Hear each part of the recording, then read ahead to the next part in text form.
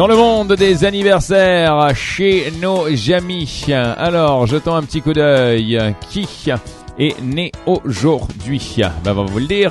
Il y a Joël Atalla avec son grand sourire et ses petites filles au ballon. On l'aime bien, cette fille au ballon, nous.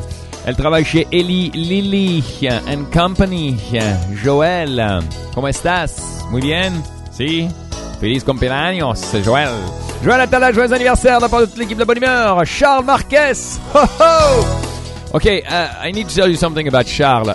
Charles Marquez était un ami avec qui j'ai fait les 400 coups quand j'étais à Montréal à un certain moment. Et je me souviendrai toute ma vie, il avait une petite Mazda Miata. Vous savez, ces petites voitures décapotables. Alors, il avait acheté ça à l'époque, c'était vraiment la voiture, quoi. Et il me l'avait prêté pendant un certain temps parce qu'il aimait bien ma sœur. So because he liked my sister, well, you know, I got to have the car. That's how it worked at the time. And well, anyway, I had some very, very good time with that guy. Charles Marquez, he's getting old. 42 years old, man. Ooh, boy. Yeah, me too. All right. Cégep de Saint-Laurent. We had some good time there. Charles Marquez, that was like a little back past in the future. And 42 years old, well, that's today.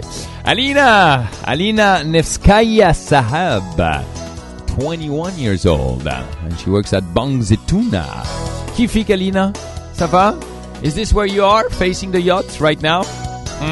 Well, that's where you should be. It's your birthday. 21 ans pour Alina. Joyeux anniversaire.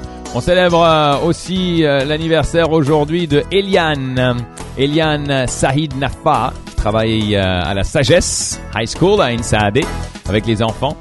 Plein de belles choses pour ta 33e année, Eliane.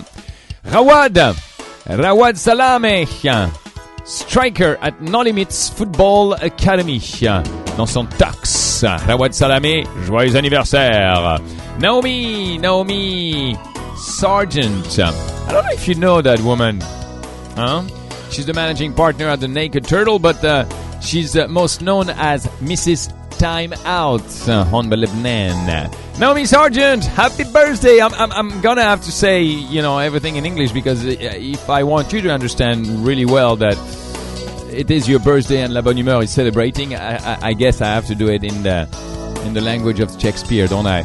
Naomi Sargent, you know her? Little SMS, tell her we think about her right here, La Bonne Humeur, and we do send you some good vibes. Yalla, keep on doing a good job with Time Out magazine. Chris Mahfouz, the team member at Boulevard 44 in Beirut. Oh yeah, party man. Chris Mahfouz, happy birthday to you and all your artists. Keep on having fun and making us having fun. Et puis, Marianne Terry.